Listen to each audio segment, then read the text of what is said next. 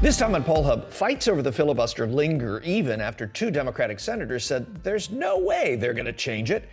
Do Americans care, though? We're looking deep into the data to see how the filibuster plays outside of D.C. Then, Joe Biden recently said he doesn't believe the polls. The deja vu in that statement for any reporter covering the White House since, I don't know, like FDR. Why you can't take any president at his or her word about what they think of polls. Finally, we're going full dino for the fun fact. Bring him back, bring him back, bring him back.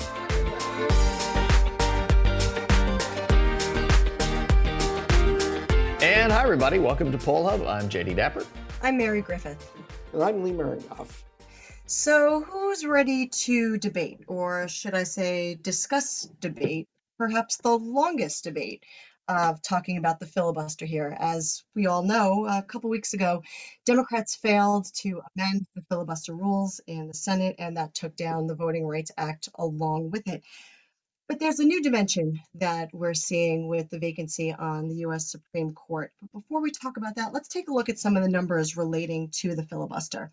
A mid-January CBS News YouGov poll asked Americans whether or not the filibuster should be kept, ended, or whether or not they have heard enough about it to make that decision. So 35% of Americans believe the filibuster should be ended, 34% say it should be kept, and about 1 in 3, 31%, think they haven't heard enough about it to make a decision on that. But of course, it comes down to party. 58% of Democrats think it should be ended, and 65% of Republicans think it should be kept.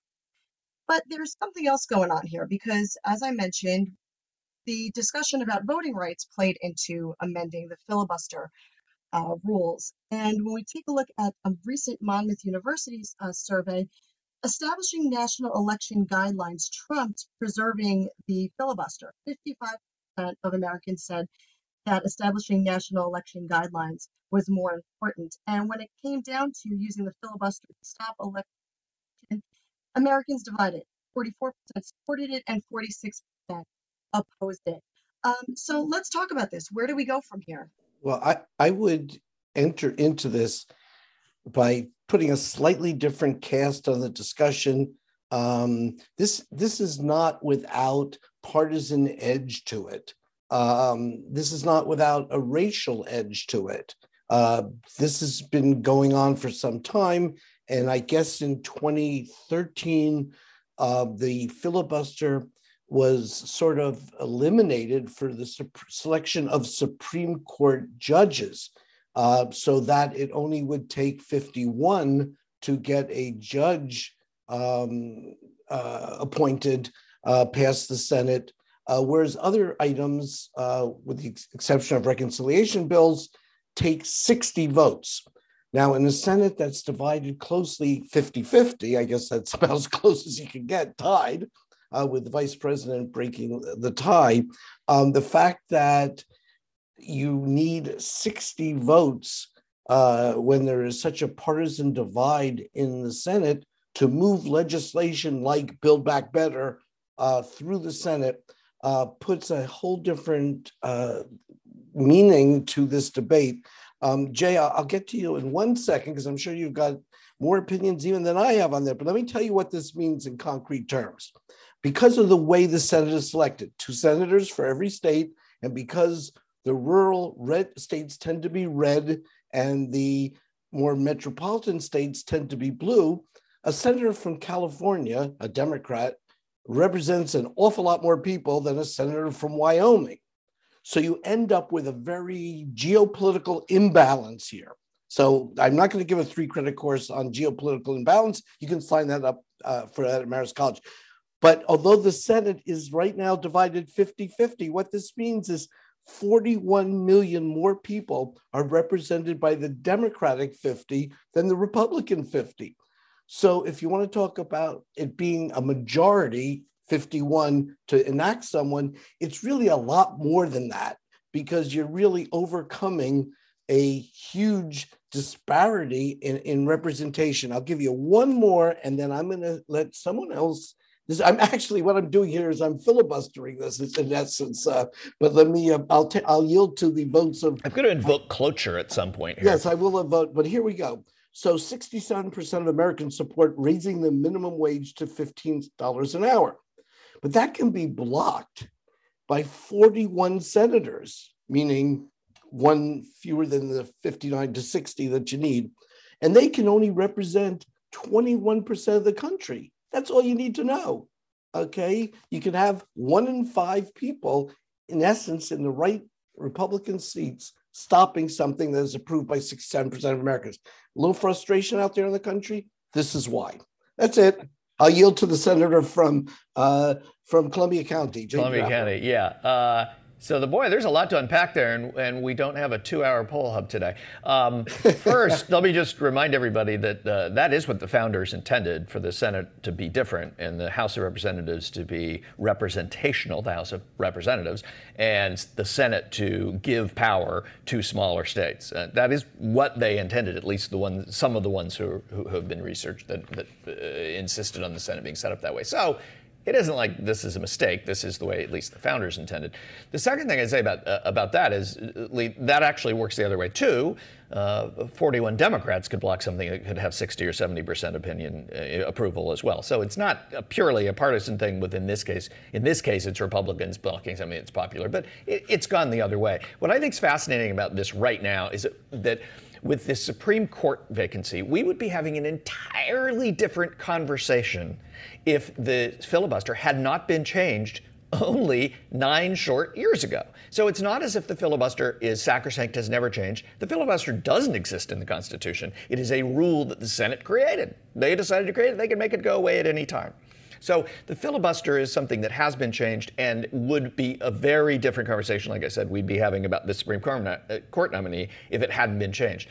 What we've been talking about, though, in all last year that got so sidetracked was about changing it for other things. What's interesting to me in the data is not how many people approve or disapprove, but how almost a third of Americans, depending on which you look at and how you ask the question, roughly a third of Americans or a little less, really don't know enough about it, which means they're not paying any attention to it. This is not an issue that really exists outside of the Beltway, except among extreme partisans. And that in this case, right now, it's extreme partisans on the Democratic side. I think it has existed on the right in extreme partisans to get rid of it for the sake of Supreme Court nominees at another time. So there you go. There's my 3 credit Will cards. the senator yield the remainder of his time to the senator from Queens?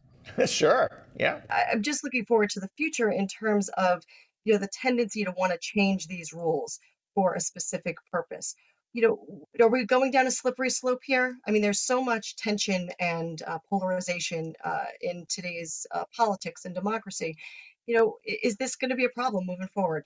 Yeah, I think it's part of the gridlock we're experiencing and with the Supreme Court. And Jay, you alluded to the kind of like discussion we're having. It's the same situation with the selection of Barrett and Kavanaugh to the bench. The people who voted yes on Kavanaugh's nomination those who voted yes represented 143 million Americans. Those who voted no represented 182.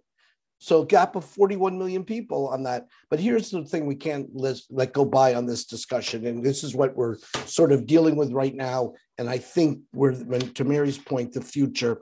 And this is Black History Month. Let me just cite a reference from a comment that Martin Luther King made in July of 1963, which happens to be about 6 weeks before the March on Washington. I think the tragedy is that we have a Congress with a Senate that has a minority of misguided senators, he's talking about race, who will use the filibuster to keep the majority of people from voting. This is not a new issue, and it's not without its racial overtones. Johnson had to go around it for a long time because the majority of Democratic senators, a large number of them were from the South, and the race issue, the voting issue, all these things are tied together with Supreme Court, which has been largely, for quirk of history, selected by Republican presidents. And so you have a kind of like a real imbalance right now that's kind of causing all kinds of trouble. But the senator will yield the rest of his time to topic 2 if we want to move on. Sure. Recently, Joe Biden said something that anybody covering the White House, as I mentioned in the open, has heard before from virtually every president going back to the advent of modern polling in the 30s. And that is, hey, I don't believe the polls. They tend to say this when their poll numbers aren't so good, and Joe Biden's poll numbers have been not so good for quite some time, since the summer. What we thought was interesting there was not that, hey, he said, I don't like polls, I don't trust polls. Everybody says that. What we thought was interesting might be a look at how presidents actually end up depending on polls and using polls. So for all of this, I don't believe the polls. Yeah, they believe the polls. In fact, they conduct internal polls all the time in helping to govern. One great example was all the way back to FDR, where he used polls to decide on how to handle giving aid to England before we entered the war, before Pearl Harbor. This was a hugely contentious issue at the time. There were a lot of people in this country who did not want to get involved in another war in Europe, and he looked at polling to do that. So, Lee, you are not only a political scientist, but a bit of a political science historian, I think. Talk to us about this, how presidents like to trash the polls, but then depend on them. Well, it also applies to candidates who say the only poll that counts is the one on election day. That's usually said by a candidate who's trailing and is likely to lose the election. So it applies to the office as well. No, it has been a common practice in the White House. If you don't have a staff person, an in-house polling unit, then you're using either the DNC or the RNC to do polls, or you do it through a campaign committee. Bill Clinton famously used polls, and even when he ran for, I think it was re-election, in 1996, they tested that slogan many times, a bridge to the 21st century. They had all kinds of phrases that had to do with the turning of the clock there to going forward. So it's quite a common phenomena. The only thing that presidents get into trouble with, what happens if Joe Biden's numbers go up 5 or 6 points in the next 6 months? Then he loves the polls. Anyway, Mary, you wanted to get into this. Well, no, I think part of this too has a lot to do with maintaining some semblance of calm among the Democratic Party as Joe Biden's numbers begin to tank in an election year, or continue to tank, I should say, in an election year. But it's one thing for the White House and the administration to come out and say that they don't believe polls, but Lee, how common is it for the administration to single out a particular poll, as President Biden's press secretary recently did? Well, I must say, occasionally, but not often. And what you're referencing is the White House was very upset with the recent Quinnipiac polls. Actually, they have been upset with them for some time. The Quinnipiac approval rating was for Joe Biden was 33%, substantially lower, about 10 points than the 538 average. And they've been arguing in the White House that this has been an outlier, the poll that's sort of out there by itself and not representative of others, because they don't really want to, create the perception that then becomes the reality that somehow he's really tanking when the numbers sort of have gone down, but have sort of leveled off. I don't know if you plateau or not when you're down, but they've leveled off. And so the White House basically put out a statement to, discourage use of that poll. It did create the great headline that Joe Biden is pressing back on the polls to say, hey, I'm not doing as bad as they say. I'm doing bad, but not as bad as they say. Well, that was the risk you ran on that. Yes, you don't want to, if you're sitting with 53, you really want to fight that fight. I'm not sure if you're at 43, you want to fight the fight at 33 by then giving it a second ride of attention. But Lee, don't they have a point here? I mean, the Q poll really is far out of the line of all the other polls that are going on. And we've looked at that, and there's a reason why those numbers are different than so many others, right? Well, I think one of the reasons that we saw, and the White House pointed this out, was that they have a very high don't know, which means when you ask people, do you approve or disapprove of the job President Biden's doing in office? If you get a high don't know, that's going to run your soft approval numbers down. The people who hate you are going to weigh in on that because they don't need much convincing. But the people who want to say, so-so, they may say, yeah, I don't know. Let's see how more time runs on the clock. And so as a result, their don't knows, the people who didn't voice in on that question far exceeded what other polls are showing. So it's a quality of interviewing. It's a whole bunch of things that go into that.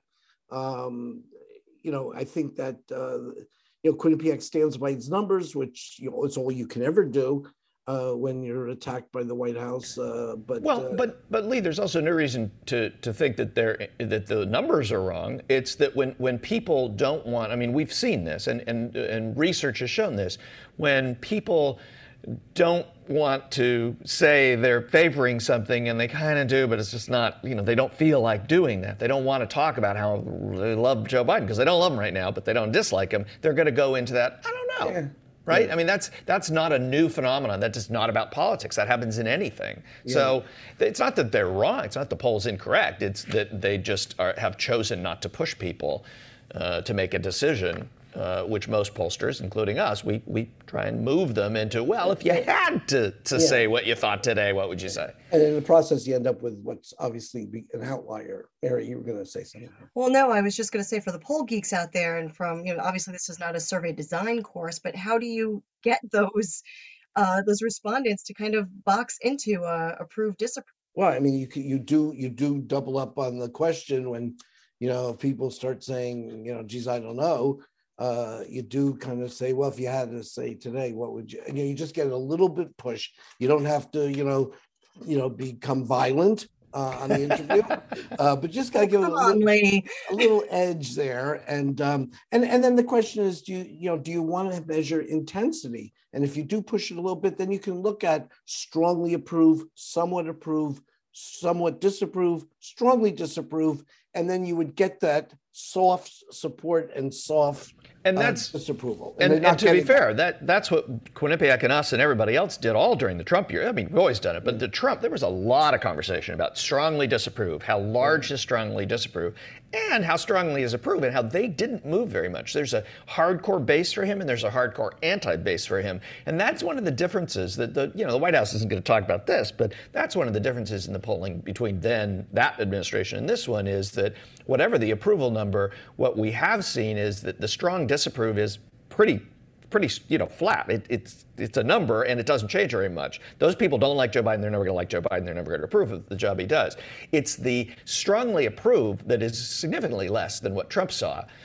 He's just got a softer belly of support that may be larger, but it's softer. Yeah, and that's where it is. And so you want to be able to measure that, but be able to report that. And I think that's what the problem was in this, is that you're missing that group. So you're just kind of like looking like a 33 as opposed to a 43 in the approval rating. You mentioned Donald Trump, and it goes without saying with presidents and their dislike with polls, he never reconciled the fact that the Fox poll, unlike the Fox News, was not singing his praises, because he just assumed that was part of the editorial dimension of the Fox coverage. But the Fox poll, as we've mentioned many times on our podcast, is a good poll. And in fact, the Fox poll right now has Joe Biden with the highest approval rating of all the polls. Fake news, fake polls, fake news, fake polls. Hey, Lee, did you ever watch the movie Jurassic Park? Well, I'm not a big movie buff, but I'm familiar with it. I've seen commercials. I know to what you refer. Well, does that give you a clue what it's about? Yeah. Well, and I think you're segueing into my fun fact here. And the question being, from 1993 Gallup, provided to us by the Roper Center at Cornell University, do you think scientists will ever be able to clone dinosaurs as they did in the movie Jurassic Park? See, you gave it away. Or is it just science fiction? And the national numbers were, on the clone of dinosaurs, 20% will, they think. 71% say there will no be cloning of dinosaurs in Jurassic Park, fake news. And 9% say no opinion. And Mary, you had a very strong reaction to this based on an experience you had, I think. I just don't like dinosaurs. I may be the outlier. No, I know Ashley, our producer, is, much to her chagrin, And my feeling is that it's not a question of will they or won't they, should they or should they not. I think it comes down to, for me personally, and it's probably surprising since I have two young boys, I don't like anything with scales. Anything, large, reptilian, uh, amphibian, anything along those lines, not a fan of. And I loved the movie Jurassic Park. It totally freaked me out back in the day. Going through amusement park rides that have dinosaurs, not really a big fan of. Probably too much information and too much of an insight into my psyche. So please, somebody save me. I just think that this is, well, it's kind of a cute, fun question. It's also, I mean, it does get a little bit to this sense of science. And we've been doing a lot of talking about how much Americans believe in or trust science. And I mean, if you read this one way, it's like 20% think that scientists will figure out a way to clone and reanimate dinosaurs, right? And 71% think that's not going to happen. It's not whether they think it should or shouldn't. And I think that's actually kind of reassuring. That 7 in 10 Americans actually know enough about or believe enough in science to recognize that, cloning and reanimating dinosaurs is probably about as likely as us, flashing across to another galaxy or universe or something like in the next 10 or 20 years. Probably not going to happen. Well, and the question becomes, would we want this? In other words, well, Mary already said that. No, we don't. Mary already said no. Who do you want? You got crazy uncle at your Thanksgiving dinner. Do you want also to have a Tyrannosaurus or if whatever? Tyrannosaurus Rex would eat crazy uncle at Thanksgiving dinner, I would pay to see that. Bingo, Jay. There's a movie. Bingo. There you go. Jurassic Park 19 or whatever up there. There you go. That'll do it for Poll Hub this week. Poll Hub is a production of the Marist Poll at Marist College in Poughkeepsie, New York. Mary Griffith is our executive producer. Casey Schaff is our production supervisor. The Poll Hub team includes Ashley Marcinek, Marcello Bettman, Athen Hollis, and Emily Fry. If you enjoy Poll Hub, please consider leaving a review. Positive reviews help other listeners like you find us. If you'd like to learn more about polling and survey science, check out the Marist Poll Academy, our free online learning portal. If you have questions for us, tweet them directly to @MaristPoll. Remember, you can always tell your smart speaker to play Poll Hub, and with any luck, it'll cooperate. And that'll do it for Poll Hub this week.